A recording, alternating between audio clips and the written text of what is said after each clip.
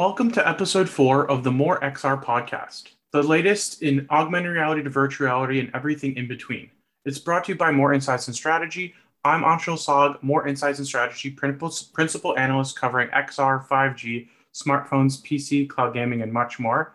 So let's get started.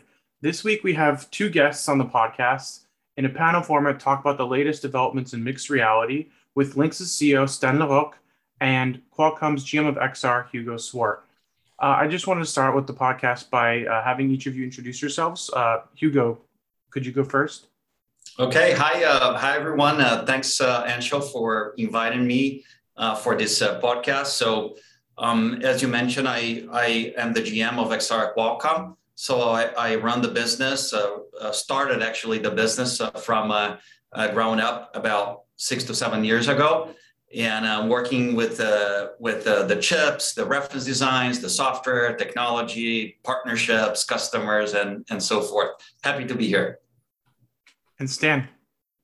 Yeah, hi. I'm Sten Larocque, and I'm in Paris office of Lynx, and I'm the CEO of the company. And we've been working now for the last 2 years with Hugo's team to deliver Lynx, which is a standalone headset for mixed reality. Great. Those are great intros. Thank you very much. So I guess we'll start with my first question, which I think is a good starter question. And I'll start with Hugo, and then I'd like to hear from Stan.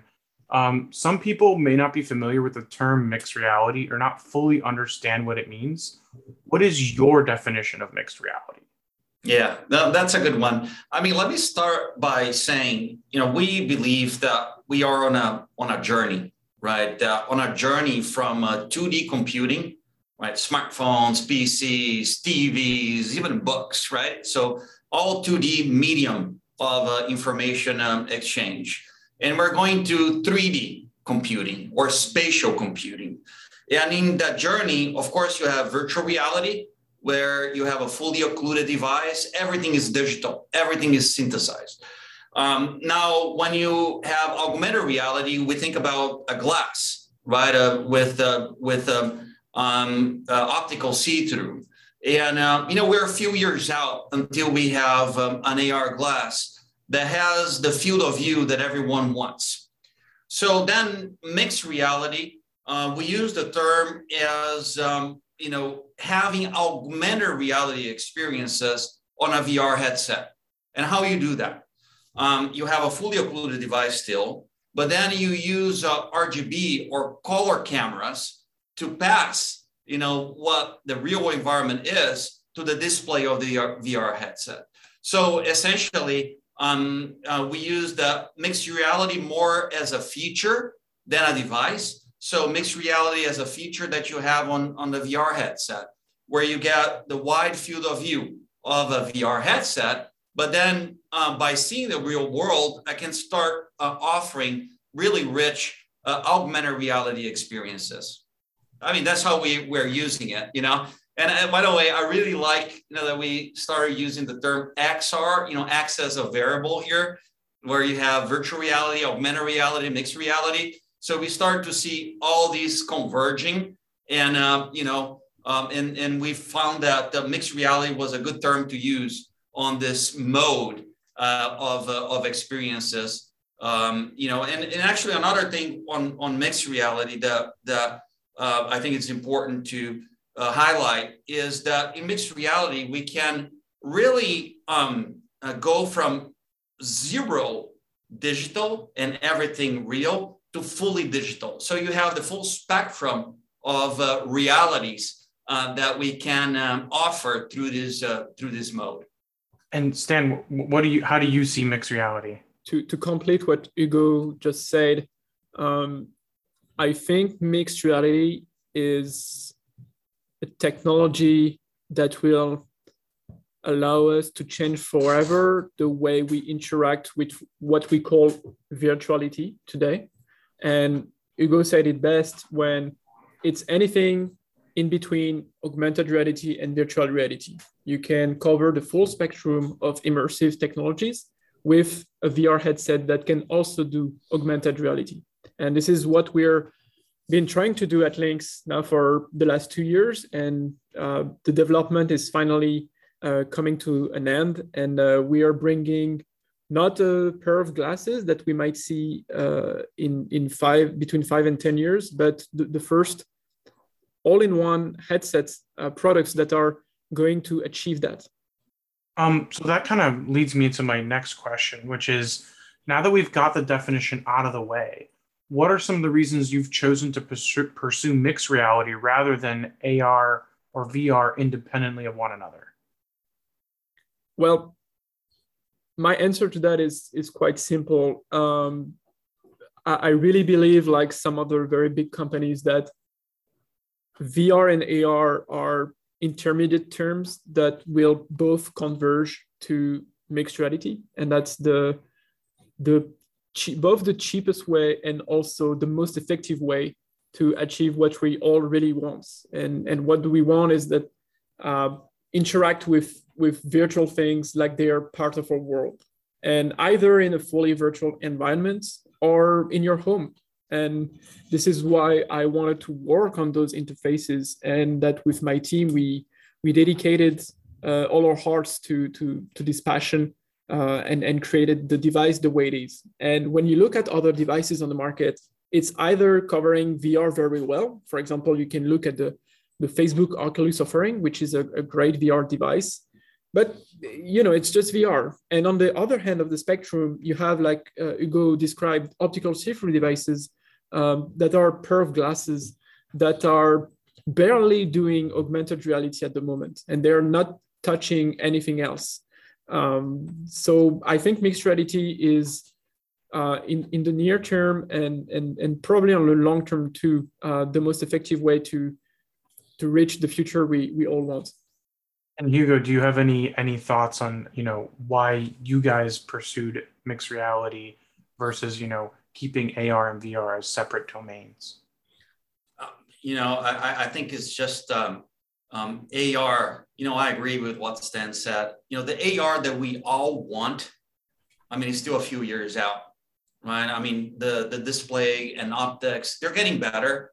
Don't get me wrong. I think that, even you look at the devices out there like the Lenovo A3 or even the HoloLens, they're very good for certain applications. These are going to get better and better every year.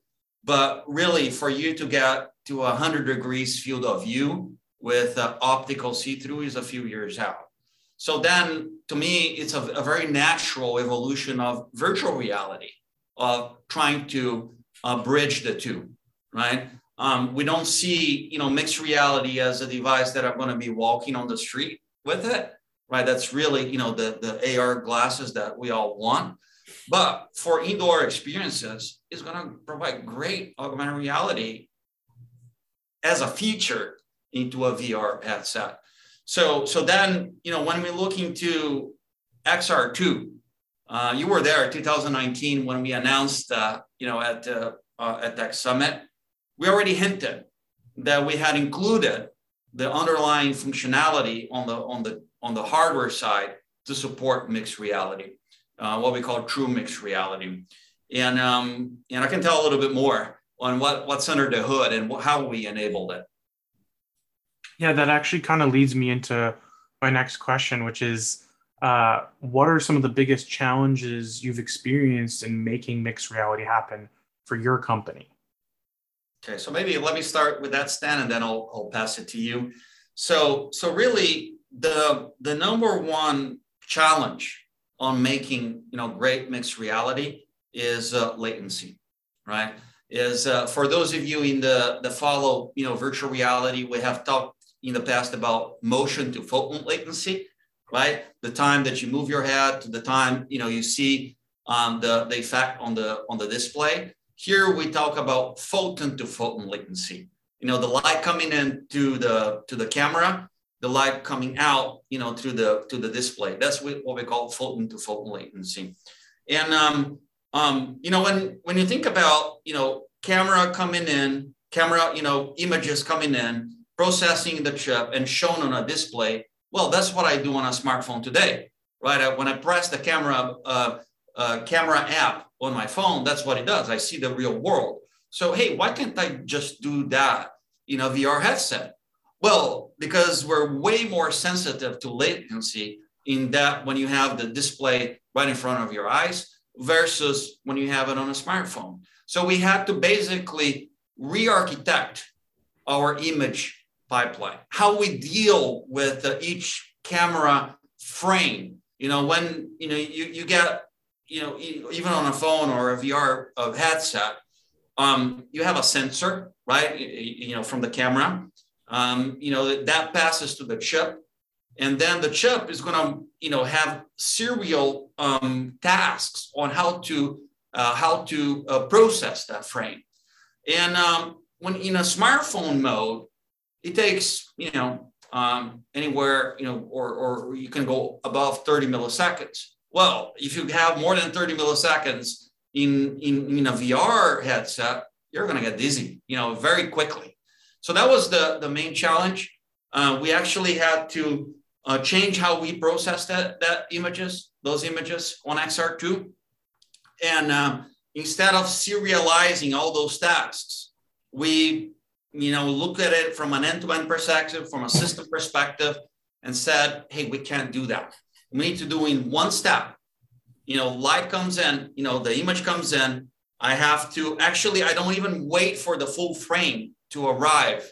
I can do it in chunks and do one step from camera, chip, display. And that's how we're able to get actually less than 10 millisecond photon latency. So it's quite an achievement we feel we were able to get through using XR2, less than 10 millisecond.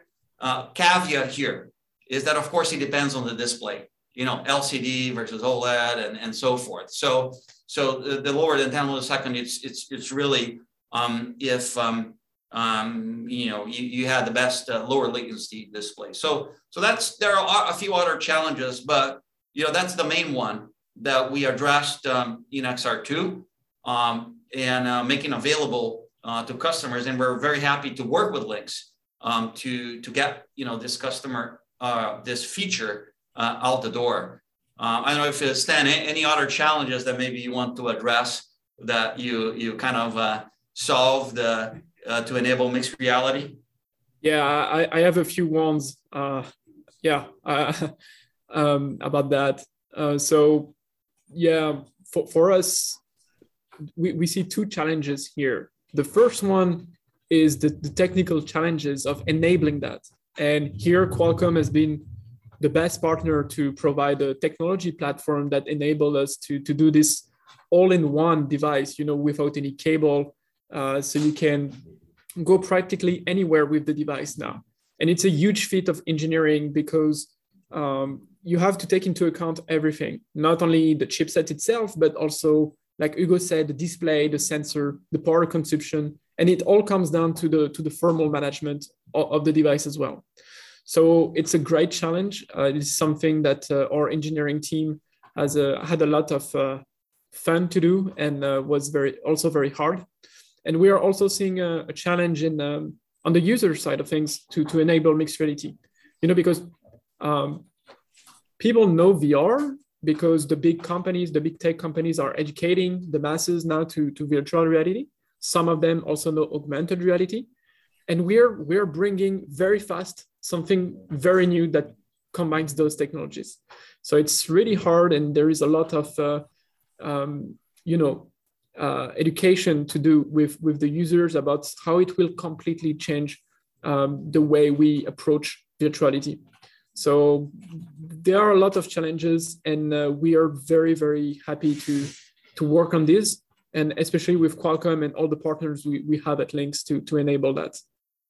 So maybe Anshul, if I may, something else that is important, it's not exclusive to mixed reality. Even in virtual reality, we want that, but it's having the headsets lighter, right, and smaller, right, so that you can have a little more movement within your space. Since now you can see the real world, and that's something I really like the work that Lynx has done to miniaturize, to make it thinner. And Stan, maybe you can comment a bit more on how were you able to do that? Yeah, good question. So it's both about the weight and the weight distribution and the lightness of the device. And to achieve that, you sometimes have to try new things, especially on the optics and the display you're using to try to shrink the device. We are far from a pair of glasses, like we all said. But look at that; it's only like 2 finger of width in the front part of the device. It's really, we are getting away from the brick that you put in front of your face, and it's getting lighter and lighter by the years. So we were able to do that by combining all the electronics into one very small volume, and also using new techniques on the optics for the VR part of the headset. And we also put the battery at the back of the head. So it brings two stuff with this approach. First, you move a lot of the weight away from the nose and the cheekbones of the user. And it also allows you to have less less stress on your neck muscles. So you have a better weight distribution, and you're putting away a lot of volume. So it's a bit more expensive on the device because you have to design more parts, and it's more plastic for the moment. But it's part of why Lynx is so thin. That's good, because you kind of answered my next question, which was, what makes headset design for mixed reality different from a VR and AR headset. But maybe you can kind of address that a little bit more clearly in terms of the differences. Yeah, the first one, and it also gets back to what Hugo said in terms of feature, is that when you look at the mixed reality headset, it's a smarter VR headset. It's a VR headset that has more cameras, more sensing. So you can say it's the same, and then you just had 2 cameras, right? But first, you have to put latency out of the way. And you also have to do something that is called reducing the parallax.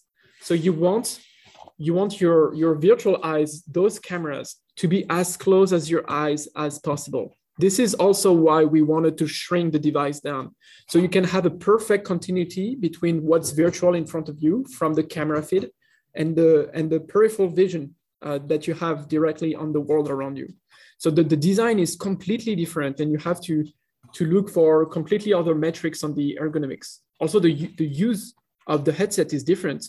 When we think about VR today, it's mainly entertainment and communication. So people are usually sitting in a chair, and maybe they're getting up for some games.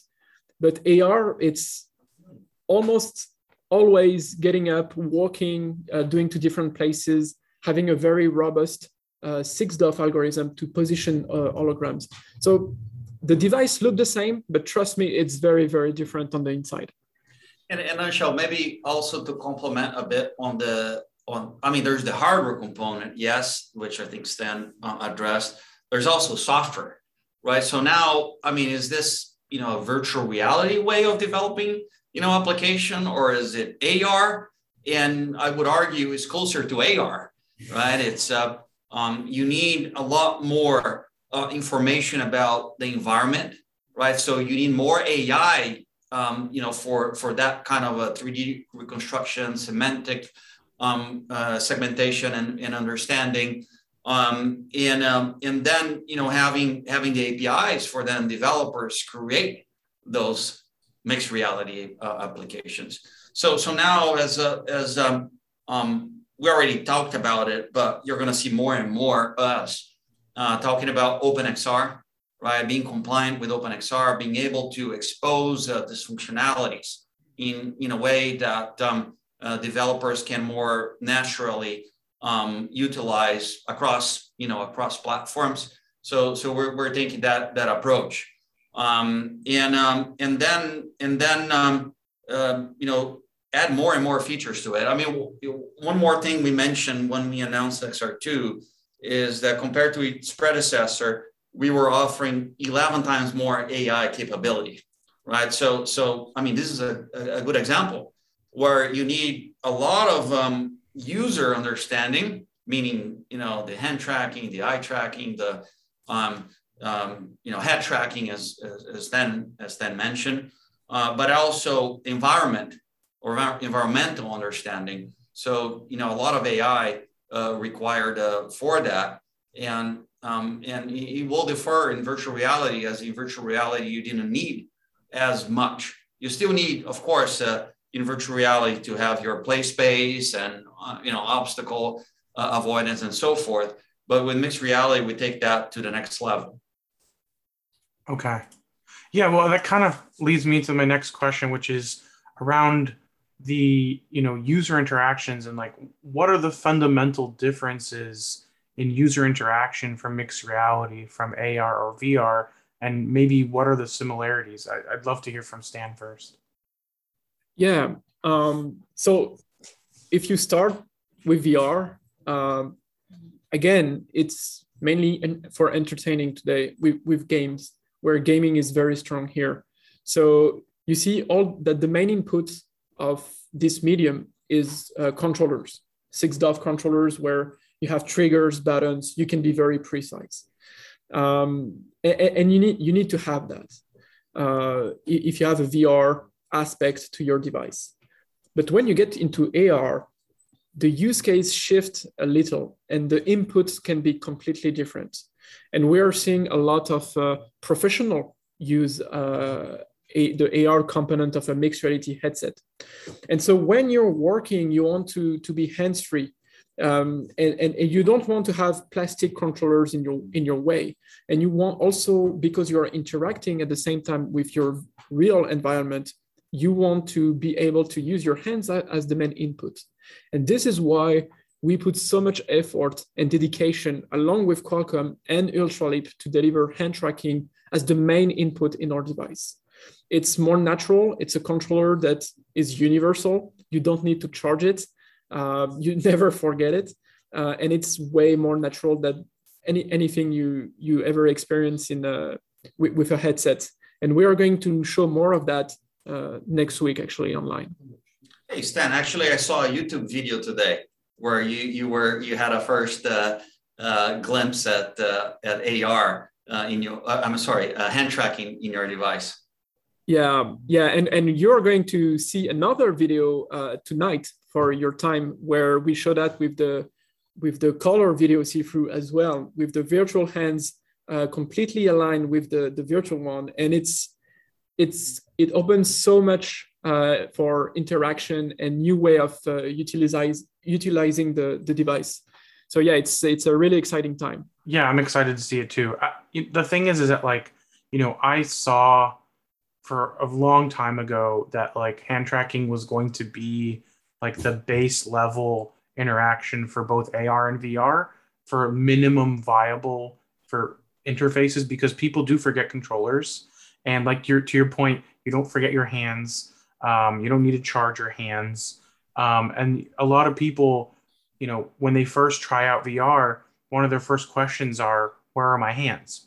So I think I realized that early on that, this was going to be a valuable user interaction. And I'm glad to hear that you guys are really focusing on it first and foremost when you're talking about the Lynx headset. So that's great to hear. And I look forward to seeing more updates on the hand tracking. That kind of leads us to the next question, but not really. I wanted to ask you about enterprise focus, and specifically the fact that, right now AR and VR are both pretty focused on enterprise, with some, consumer here and there. But a lot of the focus is enterprise. So what do you see are enterprise applications for mixed reality, and maybe even some consumer if you see any?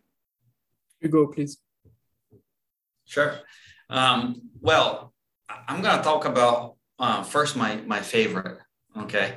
My favorite is, we're calling it holographic telepresence, right? Just a fancy name to say collaboration, right? So basically, the ability to have, I have, and that applies, of course, to VR, AR, but now I think MR becomes even more interesting, right? Where can be enterprise or consumer, but if you imagine, the enterprise environment, during the pandemic, we all had challenges to have really, strong collaboration spaces, right? Where I can do whiteboarding, where we can more easily exchange ideas with people. 3D design as an example, how do I review a 3D design together, annotate on it, and so forth. So to me, that's to me my personal favorite. If I have two people in mixed reality, or you could have one in VR, another in MR, but you could have two people in MR, maybe in the same room or in separate rooms. But let's say it's in the same room, right? We are in the same room. We put a mixed reality headset. We still have a awareness of our environment, but we can go over a 3D model and jointly, design that 3D model. So I really like that example as my favorite.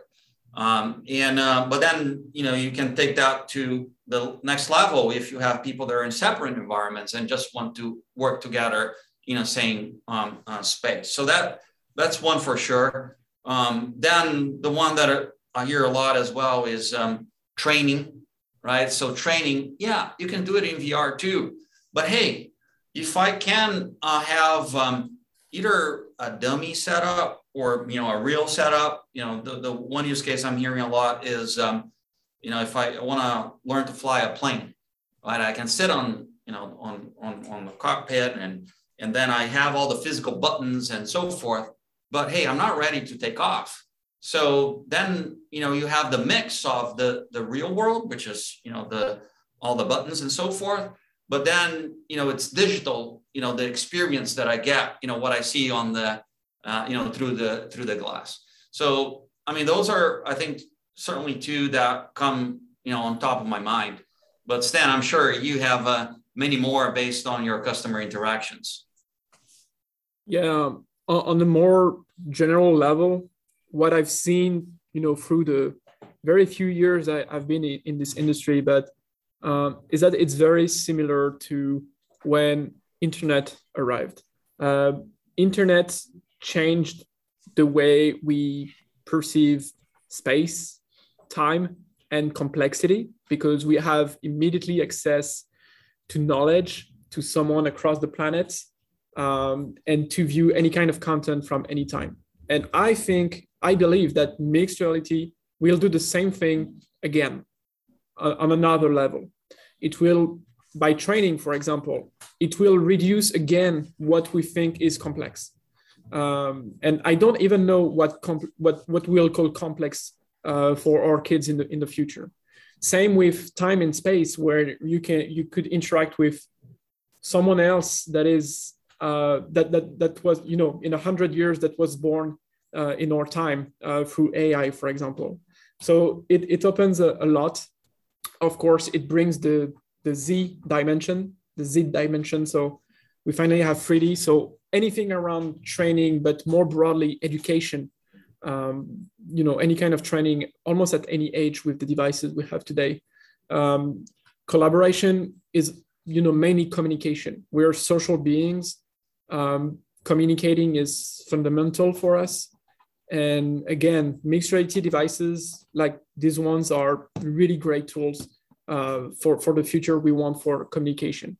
And this is also why, for example, Lynx is connected with Wi-Fi and Bluetooth. And in the future, for future version, we're thinking about putting modems in the headset as well, alongside Qualcomm technologies.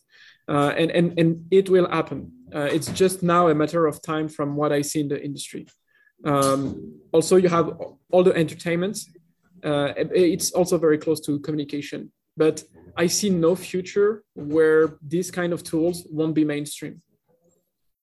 And, one more that actually we have seen a few people in the industry talk about. I think Facebook showed something not too long ago as well, is I think, I'm not sure if they come up with a name, but I'm hearing more and more the infinite desktop, right? So the idea that I still, have my desk, right? But then instead of having, physical monitors, I can have, multiple, virtual monitors. I can have my WhatsApp, my web browser, my video, and I think that's how you start, this infinite office, is just having the 2D apps that I use today, but then, floating in space and configured as I want. And then, they become more 3D-ish, as more people have it.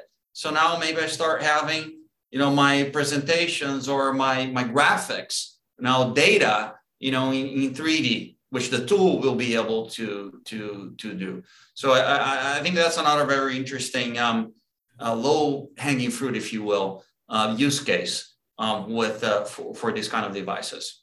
When we try to also look at the big picture, it's a very, very natural step for humankind in terms of how we communicate between each other.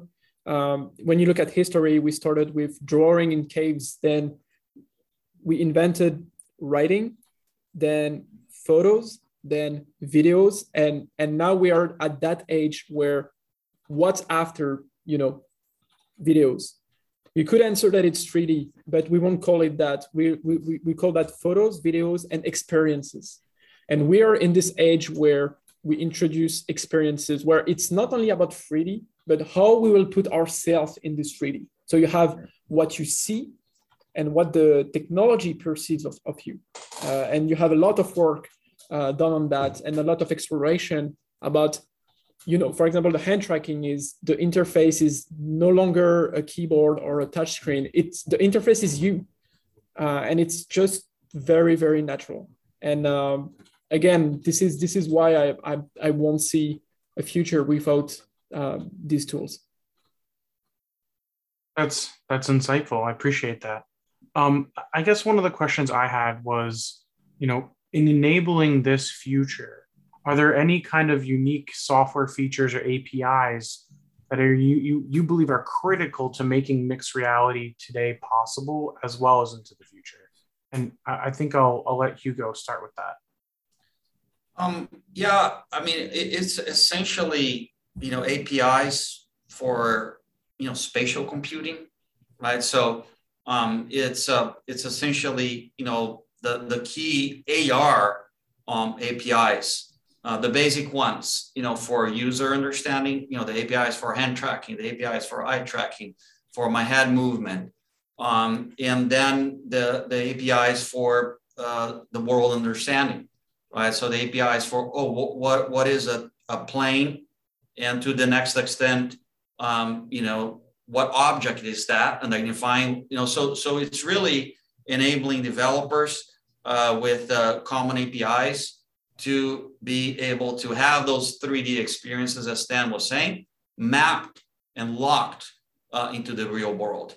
Another one that is, of course, important as we think about this collaborative experiences, and if you want to extend, to the buzzword, the metaverse, right? It's about persistence, right? So how do you enable persistence? So if I have a digital element, that I locked in this wall in my office, how do I make it that I leave my room, come back, it's still there? How do I make it that, others, coming into my office can see that, the cloud anchors and so forth. So those are important APIs as well, that we need to come together. I mean, OpenXR, I think, has many of them. Extensions are needed, and I think we're working on that. Yeah. Stan, do you have anything? Yeah, as a general answer to that, there are just so many APIs in spatial computing, because you can take all the APIs we already have in 2D computing, and then you had so much more sensors and fusion algorithm on top of that. So I think the developer community out there will expect a lot of out-of-the-box experiences given by the device. For example, 6DoF or hand tracking, or things that are already working and that you don't need to play too much with that.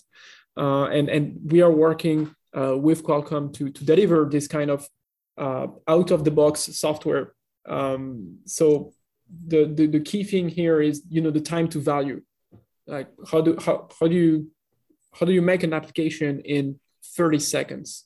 How do you create a new experience and deploy that? So we need things like OpenXR, and we need very strong software teams on the hardware part, of people that are making the headsets. You won't be able to have a new platform if the device is not doing, spatial understanding, 3D reconstruction, hand tracking. Most of smartphones out there are already doing that out of the box for developers. So the bar is already very, very high. And when it comes to APIs, there's also, the developer APIs, but there are also APIs that we give to our OEMs, like Lynx. If you go under the hood, even, how to access some of the chip, functionalities on mixed reality, even the parallax, that Stan was talking about, the parallax issue. Yeah, there's a hardware component to addressing that, but there are also software components. And that I don't need to offer that to a developer, but hey, I need to offer that to the hardware customer like Lynx. So we work at these two levels, Anshul. Great, thank you very much. I appreciate it. It was very insightful. One of the other topics I was kind of curious about was around cloud rendering. As well as split rendering. And how do you guys see, split rendering using 5G or Wi-Fi working into mixed reality? And how does that, differ from, say, AR or VR? Yeah, so maybe let me start there, Stan.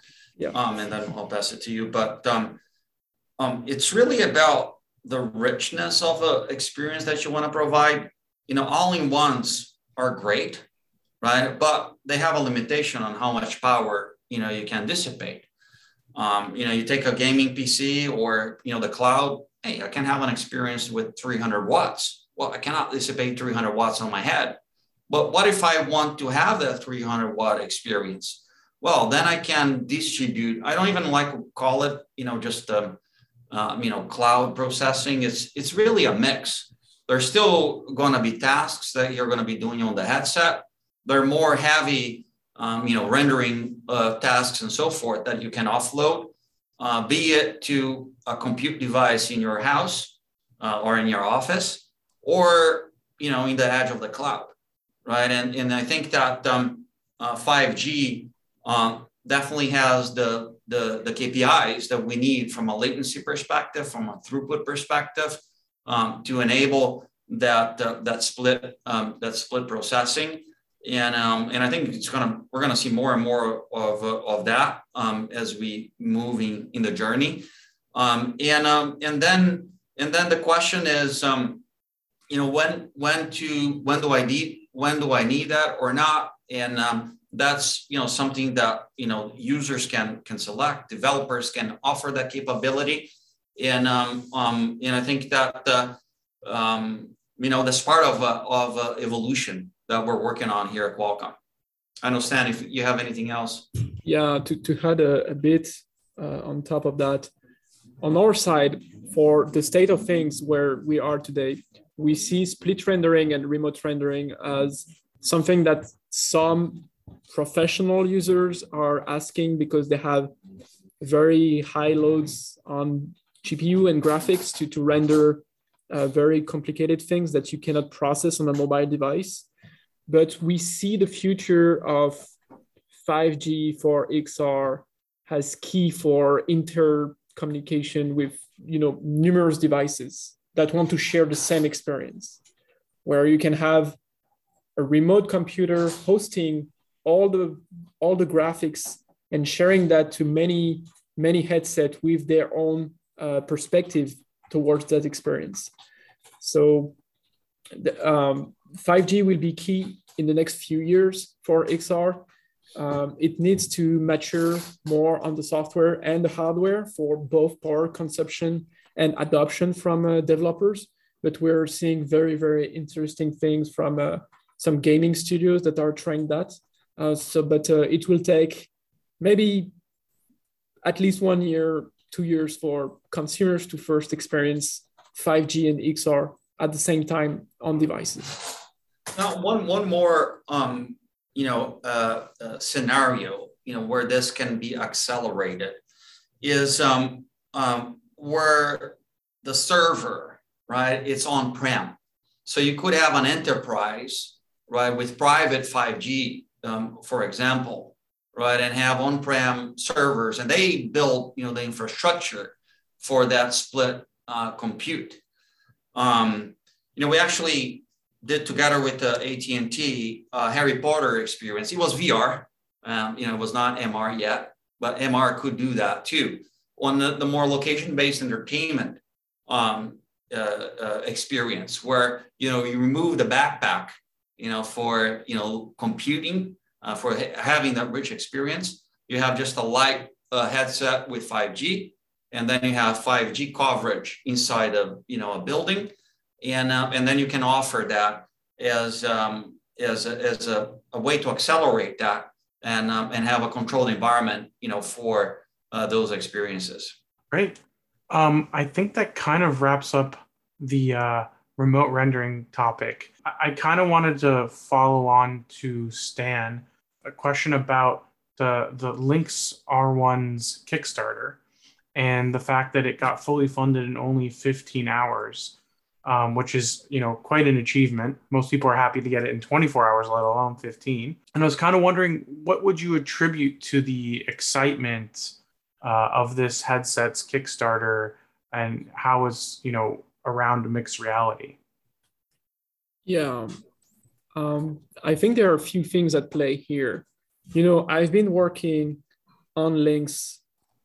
I started really having this video see-through and hand tracking and all that since for 4 years now, and seriously working on it with a team and people like Qualcomm for 2 years.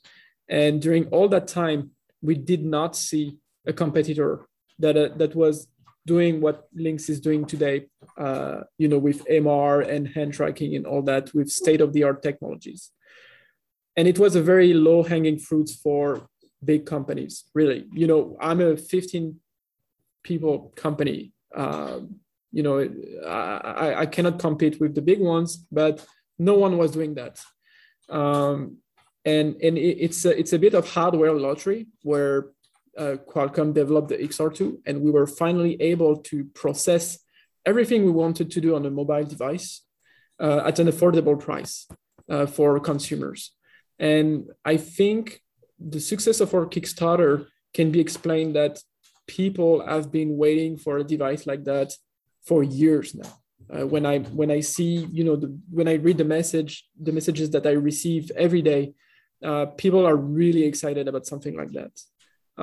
So you're seeing our Kickstarter getting a lot of traction, but there are a lot of things happening backstage, and I think you won't stop hearing about Lynx in the next few weeks. That's good to hear. I guess the last question I had was, I'll start with Hugo. Is there anything else you guys would like our audience to know about mixed reality that we maybe haven't covered here yet? I think it's all about going back to how I started. It's the journey, right, for a glass that can do both VR and AR, that can substitute smartphones and all other compute devices that we have, which is still a little bit far out. So in that journey, you will have augmented reality glasses that are some are not even augmented reality, they're more smart glasses.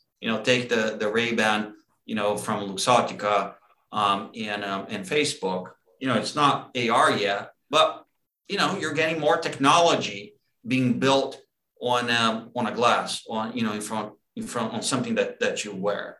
So you're going to see improvements on that track. You're going to see improvements on, let's call the all-in-ones like the Microsoft HoloLens, more enterprise focused, a little bit bigger, but with holographic experiences. So maybe those devices are going to start to get smaller and more capable as well. And then you have virtual reality, now introducing mixed reality.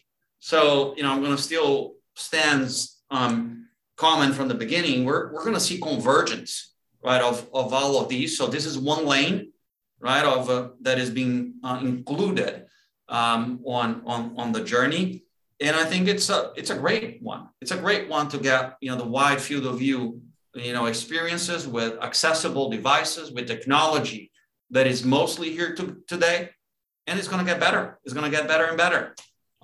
So I think that's the final remark on my side. And on my side, I will just say that if mixed reality was just an issue of smart people and money, it will be solved. But that's not true, because you see the best teams on the planet, all the smart people I know, including my team here, are working on XR. It's a very hot topic in the industry. And a lot of companies are making strategic decisions around XR, like Facebook or Apple or Microsoft. Those are companies that have infinite supply of money. So there is a lot of investment made in that. And you should all still keep an eye for this new wave of man-machine interface that we're going to see.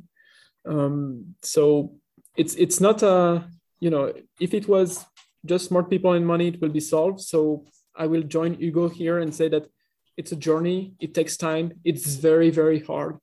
But the end result is worth the effort for the whole industry. And to close, you're seeing a lot of announcements in VR and AR this month, and also in the next weeks with HTC, Facebook, and to get to the result we all want, of Hugo saying that we want those glasses that basically are Iron Man glasses and can do everything. You need to start by making these, and it's a very iterative process. And I'm very fortunate to work on these problems with teams like Hugo's teams and other great team in the industry. That was very insightful. I really appreciate it, guys. This has been a very great discussion, and thanks a lot to Hugo and Stan for joining me. We hope our viewers and listeners found this week's topics interesting. If anyone out there would like to provide insights on a specific XR topic for a future podcast, please reach out to me on social media. I'm at Anshel Sog. We hope you had a great weekend, and please tune in again next week. All right, thank you. Thanks, guys. Thank you.